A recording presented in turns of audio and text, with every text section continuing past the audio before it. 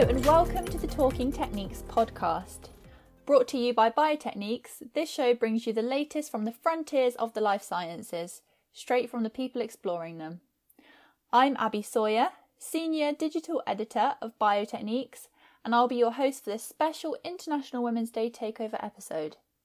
Joining me today is the Vice President of Epidemiology and Clinical Evidence at IQVIA in North Carolina. Hi, I'm Christina Mack. Abby, thanks so much for having me. The Executive Director for the Pharmaceutical Research Computing Center at the University of Maryland School of Pharmacy. Hi, Abby. My name's Ebere Anakoa. Thanks so much for having me today. A lecturer, science communicator and author based in Cardiff, Wales. Hi, I'm Emma Weinel, and thanks for having me on this podcast for International Women's Day. And the Director of the Neuroscience Center Microscopy Core at the University of North Carolina, Chapel Hill. Hi everyone, my name is Michelle Itano and I'm really thrilled to be here today. For International Women's Day 2021, we at Future Science Group put a survey out to the scientific community to find out about the current perspectives on gender equality and parity. Today, this incredible panel will be discussing those results, sharing their own experiences and outlining how the STEM community can push further towards gender equality and parity. So without further ado, let's begin by discussing the first survey result.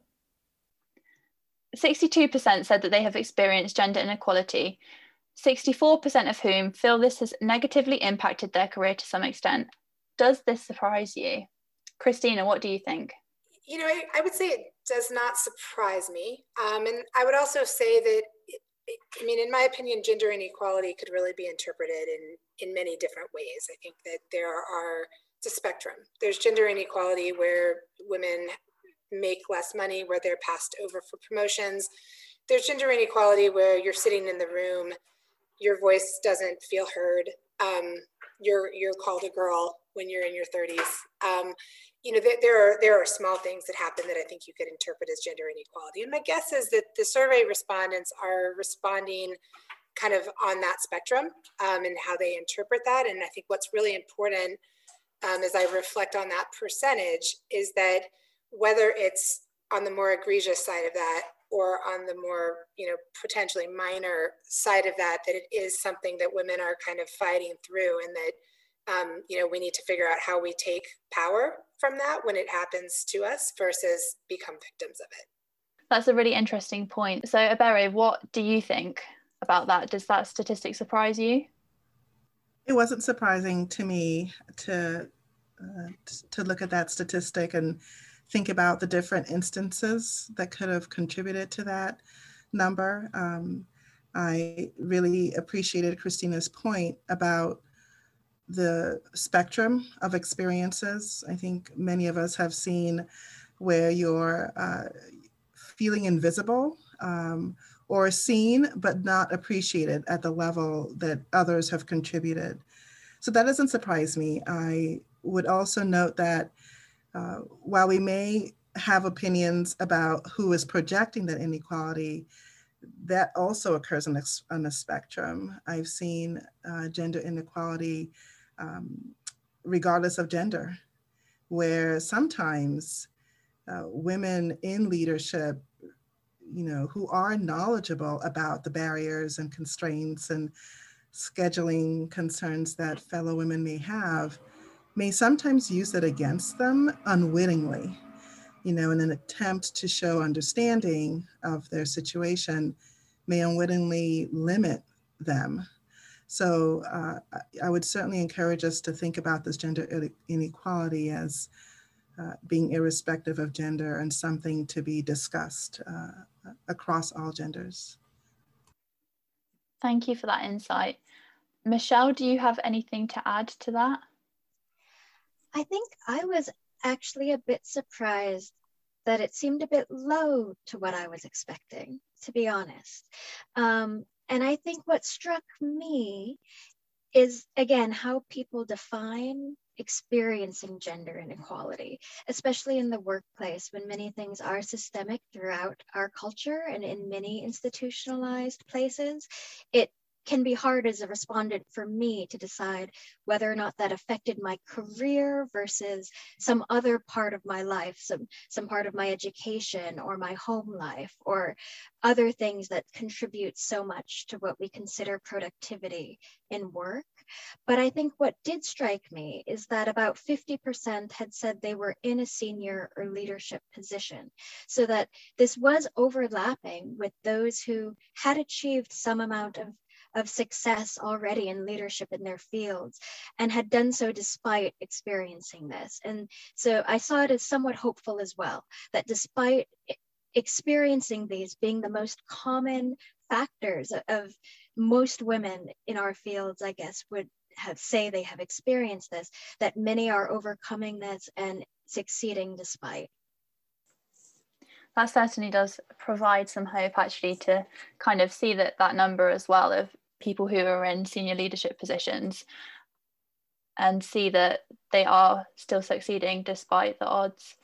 Emma, is there anything that you would like to add on to that? Yeah, thanks, Abby. So for me, I mean, personally, I wasn't particularly surprised by these stats, unfortunately. I think we have got some diversity in respondents. So I think that's interesting when we consider perhaps maybe cultural differences. But for me, I think that there could have been a lot of interpretation in this question. And I think perhaps if you are in a more senior role, you can kind of reflect back and look at maybe the negative impact that it has had on your career. But I think being able to reflect back on that is quite a privileged position, really. And I think sometimes it's only when we reflect back that we're maybe able to recognize that. So I think it's about perhaps being more mindful and aware of these issues while we're experiencing them as well, and supporting each other so that we can overcome them. So that, hopefully when this survey's done in, a decade's time or so, those numbers would go down. Thank you, Emma. Yeah, that's not something that I've really considered, actually, when experiencing gender inequality. Is it something that you would flag in your head straight away that that's what's happening, or would it be further down the line that you'd look back and realize, oh, actually, that was happening to me there? Yeah, absolutely. And I think Christina mentioned, didn't she, the scale of kind of different things that can contribute to this, and the smaller things versus the larger things. And all I would say to that is, the smaller things add up too, right? So they can appear small, and I think when we reflect on it, maybe it's different as well. And I think we can take power from the more awareness that we have about our what we're experiencing in the moment. We take power from that. I think it kind of goes back to what's happening to me and how can I use it. And I remember I majored in computer science engineering in the late 90s. And so there were not many women. And I remember at some point in some class, we were forming groups and all the guys were forming groups together, and I didn't really have anyone to be in my group with. And so I eventually found a partner, but it was one of those experiences where I very much felt like, okay, I'm a girl and there are a bunch of guys and they don't want to be in a group with the girl. And I remember that night going for a run and just running laps around the computer science building and just thinking, I'm going to have the best project in the class because nobody wanted to be my partner. I'll show them what I can do. And it's that level of, okay, I know what just happened to me and I'm going to be a little angry about that. And I'm going to turn it into power and into achievement. And we can go really far with that kind of an attitude. And it comes back to just being aware of what's happening and figuring out what's the positive road to taking control of the situation. And I think that's a great point. The points that have been raised about, what we do with these experiences. Do they define us, or are we defining them, if you will? And I remember when I first voiced my interest in majoring in economics, the first response I heard back from a professor was, that's not going to be a successful field for you. And it was unclear at that point whether you was gender, race, culture, age, who knows? It was just, but I say that to say that there's so many layered identities that we all, for social reasons, carry around with us. So sometimes it does make it hard to know that was this a gender inequality that I experienced, an age issue, where I'm from issue, how I speak, my accent, Who knows? And so for many reasons, that proportion could be underestimated. There could be layers where we examine it in certain subgroups and it spikes on us and goes upwards of 75% or 80%. But I think the bottom sort of line is that, whatever the experiences with regards to gender inequality, that is something that is happening. And that surveys like this are bringing that out, bringing that to our consciousness and giving us an opportunity to both share our experiences and how we can help others who may be experiencing such. So I guess leading on from that point, Ebere, what do you think are the key underlying reasons for gender disparity? Well, it was interesting for me to see the responses from the survey with regards to the ranking, that what was top ranked appeared more to be mindsets, and then what ranked lower were sort of resources and counting up, widgets of support, programs and webinars and things that can help.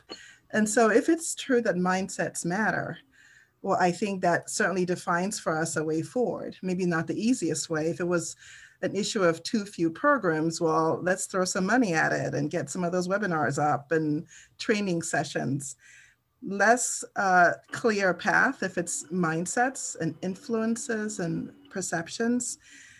In reviewing those results, I was reminded of a TED Talk by Verna Myers, who's such a just thoughtful influencing thought around diversity and inclusion.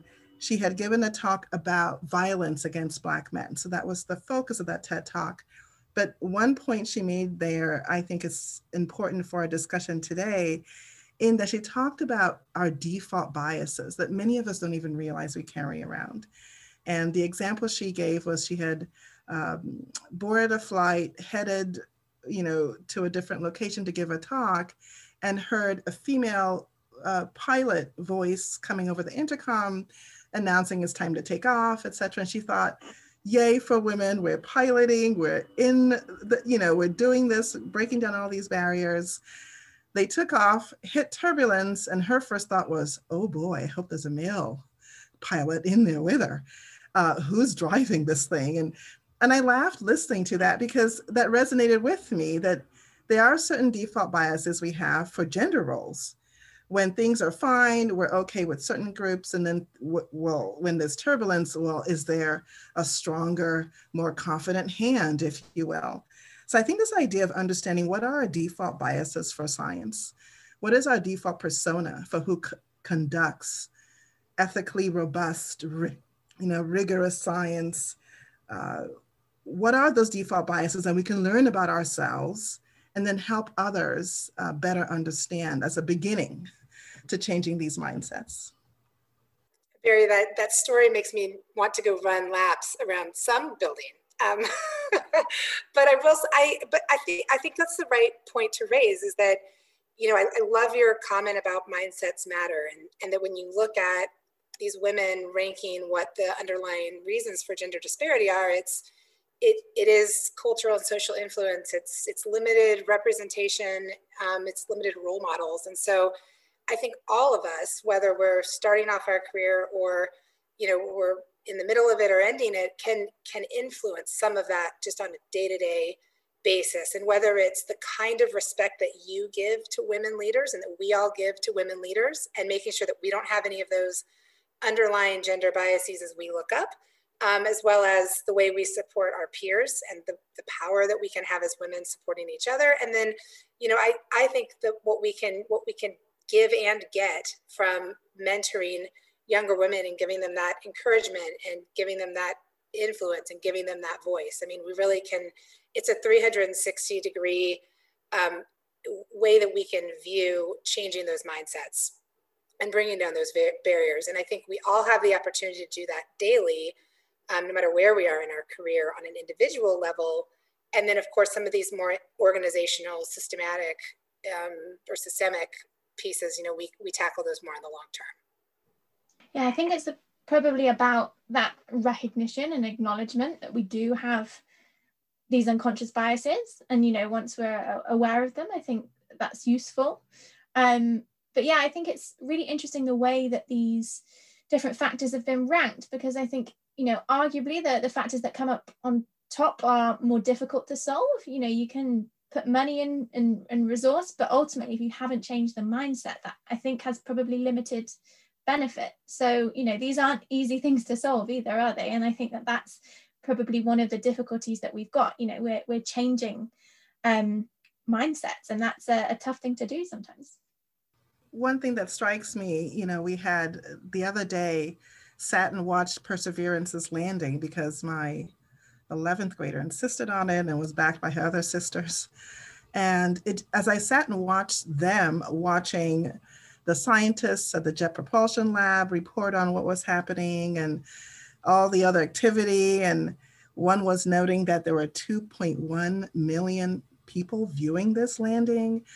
And they had kids coming and giving interviews about kind of why they chose the name for Perseverance or other aspects of it. It occurred to me that their world is entirely different than the one I came through. And so it is going to look different. What I think about is how do we continue the process, right? So they're already coming in with a different perspective of women in science. They're looking at the JPL scientists, and they're diverse with regards to, you know, aspects you can think about. There's also inclusion with regards to who's giving the interviews and sharing the sort of minute by minute, if you will, about the landing. So they're comfortable with that. But who's going to mentor? Who's going to provide that vision and that continuous career mentoring? Do we have that in place? Or do we just say, well, they're used to seeing women in science, it'll all work out for itself? So I agree that, you know, things may look like they're getting better, and they are in many areas, which is great. But some of these reasons may still apply in different ways to younger generations and younger scientists. So we do want to be alert to that as individuals who've been through are working in STEM careers, and look for opportunities how we might continue to support. Great, thank you all for those really interesting points. So I think my key takeaways from that, we need to recognise the biases that exist. We need to work towards breaking down those gender roles that exist within the STEM subjects, and really focus on nurturing, modelling, and mentoring as well to kind of inspire the future generation. So within the STEM working environment, how do you think that gender equality is best promoted there? Michelle, do you want to answer this one? Sure. I think this ties in very well with the conversation we were having previously, where, again, it's about the culture, right? And really the underlying relationships that people are building and what they're bringing to the table and how they respect each other and actually work together. And I would say I have seen a shift in the fact that these are conversations now happening in the workplace.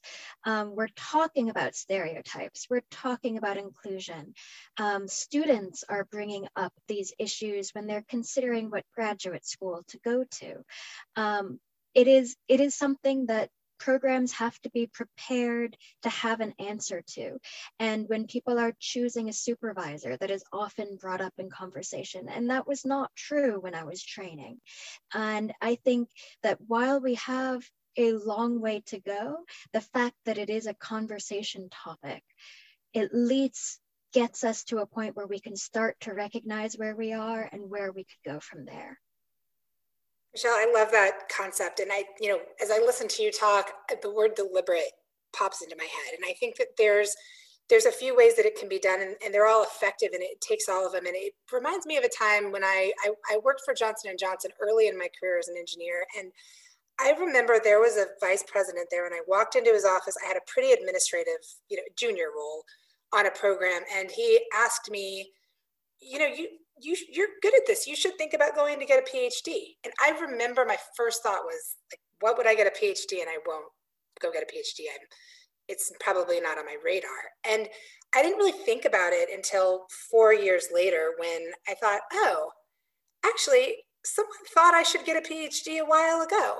And it influenced me way later. I met with the guy for, 30 minutes. And if you think back to if I think back to how that impacted me and the way that, how do we promote the STEM environment, a good environment in the workplace? It's, speak to young women and say, acknowledge some of these barriers, but I think it's also just a deliberate, if I think about that, what that guy was thinking about, it was a very deliberate, this is a woman who has potential, and I'm going to put this in her mind so that it's going to empower her now, or it's going to empower her later, but I'm going to plant this seed.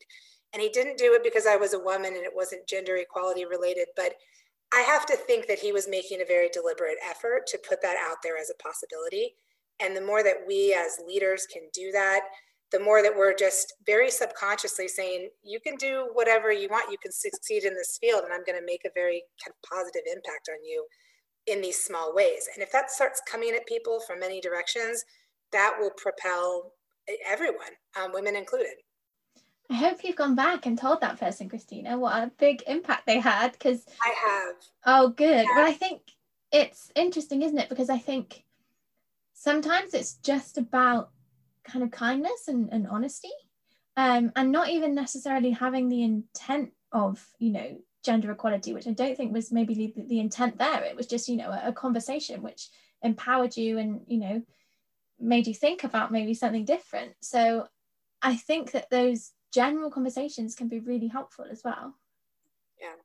But women are all often on, I think when we look at these survey results, what we hear is that women are on the other side of that, where because they're a woman, or women feel like they've had these kind of subconscious or conscious statements that may hold them back. And so I think taking the deliberate step of saying, I'm going to just make sure I plant those seeds and, push these women and push these young individuals toward these careers, it can counteract what clearly from our survey respondents we're hearing kind of still exists in their world. Yeah, definitely. And I think even in supervisors taking the time to get to know people within their group and people that they're mentoring, because speaking from my experience when I was an undergrad, I had no idea what I wanted to do with my future. I had a great supervisor who said, look, you can come and you can do a master's in my lab. I'm happy to take you. And I was like, I just don't think that's for me. And he was the first person that mentioned science communication to me. And I then realized that that was a path that I could take. So I'm obviously incredibly grateful to him, because I wouldn't be where I am today if he hadn't taken that time to get to know me and to realize and understand what I wanted in life. I love that. I feel like it makes me also think of the way that people's roles have changed. What we considered to be a supervisor's role before was so much based on productivity in the hard sense of publications and grant money and scientific success. And now I think there has been a change where supervisor and mentor are sometimes synonymous. And there is now, I've heard so many times, I wasn't trained to have this role, right? I wasn't trained to have this job, to be a mentor to people. And now there are training programs starting for that, right? People are actually being trained to encourage others, to have conversations about career tracks and things like that.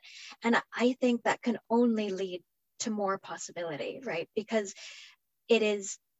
we are starting to use things that we have seen be successful in other areas and bring them into science and bring them to people who didn't experience that in their training for the next generation of scientists. And I really love the idea of really deliberate conversations and interactions with younger scientists at all levels. So I guess on the topic of that, how can more women be encouraged to pursue studies and careers in STEM? So I think, speaking from a kind of UK perspective, there's been some, incredible schemes and initiative to get more girls and young women involved in STEM careers and, certainly studying more STEM subjects, which I think is brilliant. For me, I think that there's more work to do around of the retention of women in these careers, because I think that we've, done really great work in terms of getting more women and girls studying STEM subjects. But you still see, particularly at the more senior levels, that drops off, which is a real shame. And, sometimes I think about all of the incredibly talented and skilled women that kind of choose different careers or for various reasons leave the STEM workforce. So for me, I think that there's more work to do around that retention. Again, I don't think it's going to be easy, but I think particularly around, having a family, starting a family and having kids, there's definitely room to explore that in terms of balancing career with family and how best to do that. One thing that really struck me was the idea that respondents thought that greater representation, especially on boards, could be really important. And I think that ties into what Emma was saying, where there's the idea where there needs to be more flexibility in how these roles are assigned, right? Many of the things like taking a break in your career or a less traditional path have been seen as really critical barriers in the past to promotion. And I think we're seeing that change slightly, but the more that institutionally we can accept that greater perspectives, different paths actually bring strength to leadership roles, that can really make an organization stronger and also impact the future of younger scientists. And I think that the idea and hearing stories of people who have experienced troubles and gotten through it also helps. There is something to survivor bias as well. We don't want to just say you'll always get through it, but I do think hearing how common difficulties can be and different ways and strategies people have overcome them can also really help many people out there who are likely to experience very similar issues. Yeah, and I couldn't agree with you more, Michelle. I think that, anything we can do to socialize STEM and the training and the mindset it takes for success is so important, and the earlier the better. There's a local university here that's known for its strong STEM program, and I was interested to see that they have a Center for Women in Technology, CWIT, and the students who join the center also do a lot with middle schoolers and high schoolers. So they're really appreciating the importance of reaching back into the pipeline while they themselves are sort of blazing new territories. And as a mother of 4 daughters who are all interested in STEM in different ways, I also share with them that it's not all roses. I share with them the highs and lows of working in research, of being a full-time active researcher, that way they have a realistic expectation of what it takes. And I also share with them that their generation will be different. And for the reasons I raised earlier around, they're already seeing diversity in some of these STEM labs. And so they shouldn't feel as though my experience will define theirs. Hopefully they will come into an environment that's a lot more welcoming, but that they can take what is working well in our current careers that are tried and true, right? So hard work, collaboration, all those things that always work, take that forward but then be cognizant that it's a different time frame that they'll be working in. I love the concept of socializing STEM, and I think there's a place where we emphasize STEM and how it can be really, really positive for women and actually a helpful field for what we might encounter if we do decide to become mothers, right? Because if you think about technology and you think about science, those are very skilled roles that you become quite unique. Often you become quite specialized. And so workplace flexibility and the ability to maybe take some time off, but come back in and still hit the ground running is to some extent more possible within STEM than it is in other fields, because it's not just about the time you put in and constant availability. It's about what you know, and when you bring it in a skillful way, and so that you can work that around kids and you can work that around family in a different way than you can in other fields. And then there's also I think there's another piece where, financials matter. And so STEM careers are financially lucrative in many cases. And so to also emphasize to young women, we don't need to tiptoe around that topic. If you make enough money financially in your job, you can keep working after you have kids to pay very expensive childcare fees, which is really the reality, at least in the US for many women, that we really need to make X salary in order to stay in the workforce because of what it costs for us to get childcare during those early years. And so again, the STEM careers kind of offer that nice puzzle of flexibility, of the ability to work remotely, and of the ability to be able to pay for childcare when you need it. Thank you all for that great insight there. Looking forward now, we had some really great statistics on how 93% of respondents believe that having a mentor or a role model is a powerful tool to help inspire younger women to pursue STEM careers. But then on the flip side of that, 82% of respondents believed that greater representation in media, literature, at conferences could help support and encourage more women to enter STEM fields. So what do we think can be done to achieve greater representation? And if somebody wanted to become a mentor, how would they do that? I'm always interested in the mentorship discussions because so often mentorship is viewed as this very formal thing. Okay, I'm going to meet this person and I want her to be my mentor, so I'm going to ask her to be my mentor. And I think that there's really a place for that.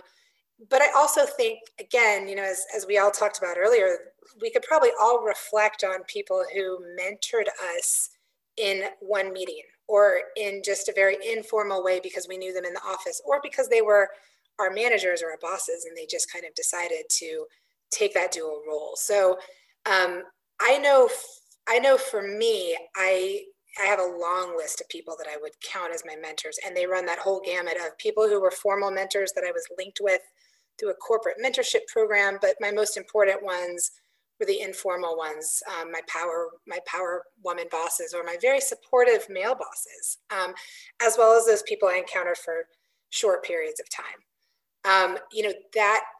The greater representation in media, literature, on boards, and at conferences, that's a really important one because 82% of respondents said that we need more of that. And, I think that's a nut we need to crack.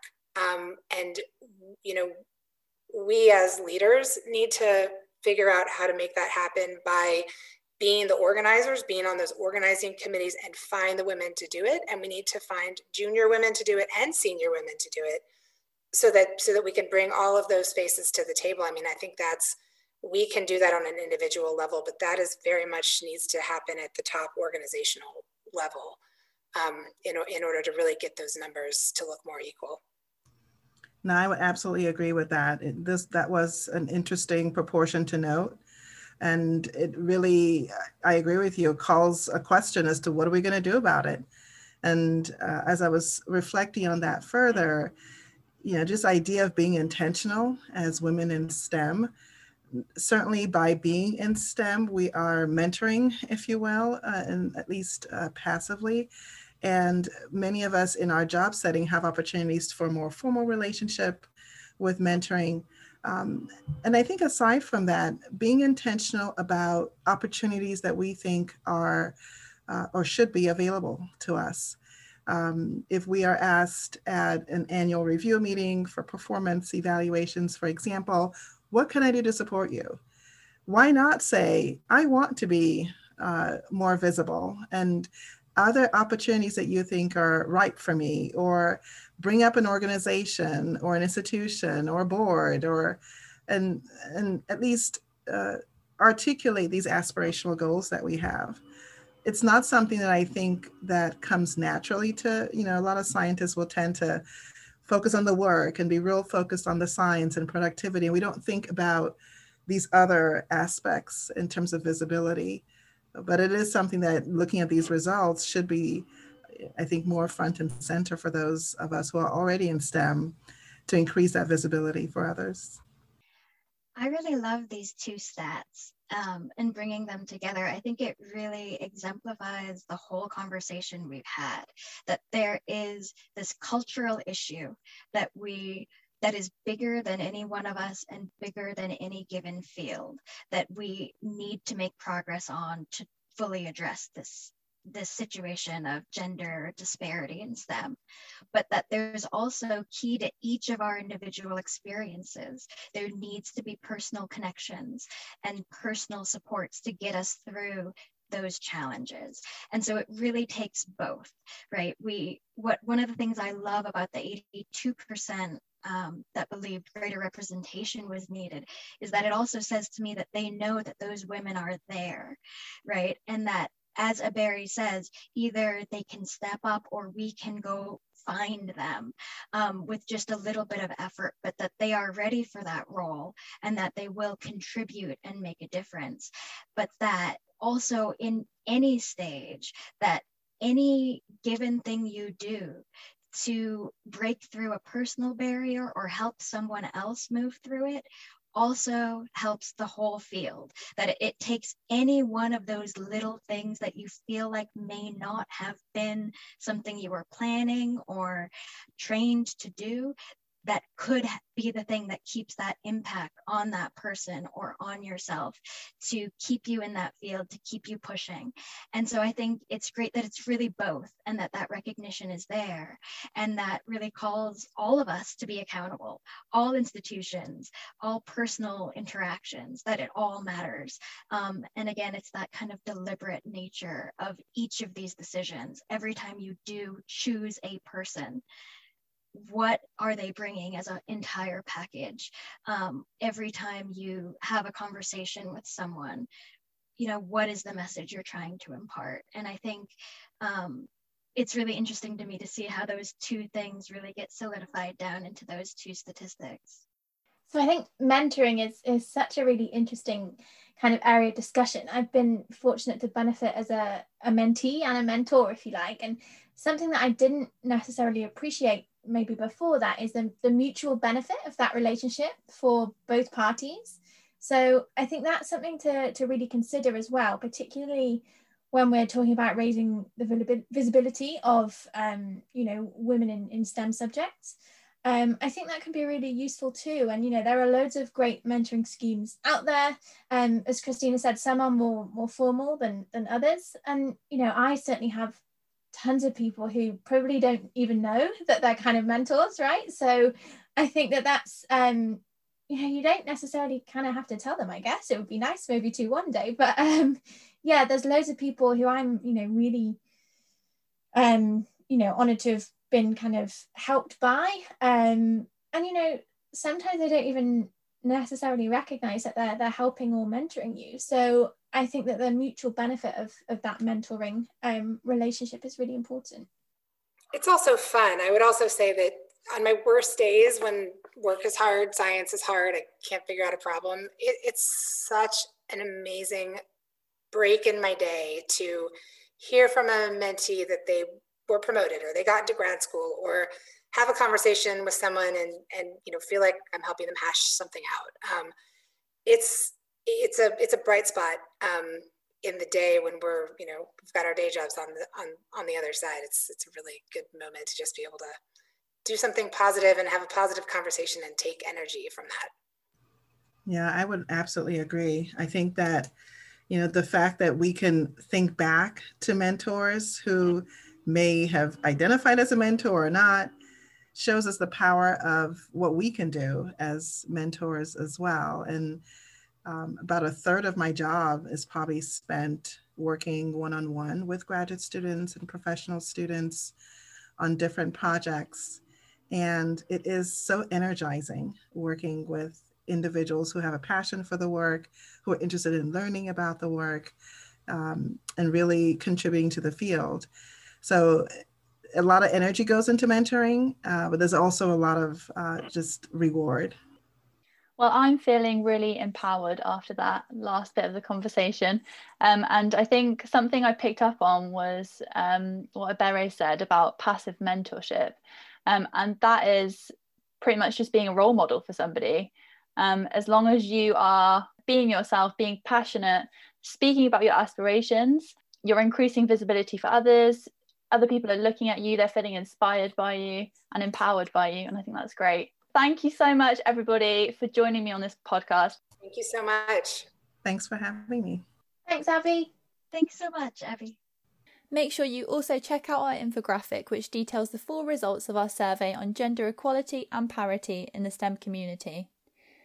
If you've enjoyed the podcast today and you'd like to find more, You can find Talking Techniques on Acast, Spotify and Apple Podcasts, or you can look for the podcast section on our website at www.biotechniques.com. Thank you for listening and goodbye.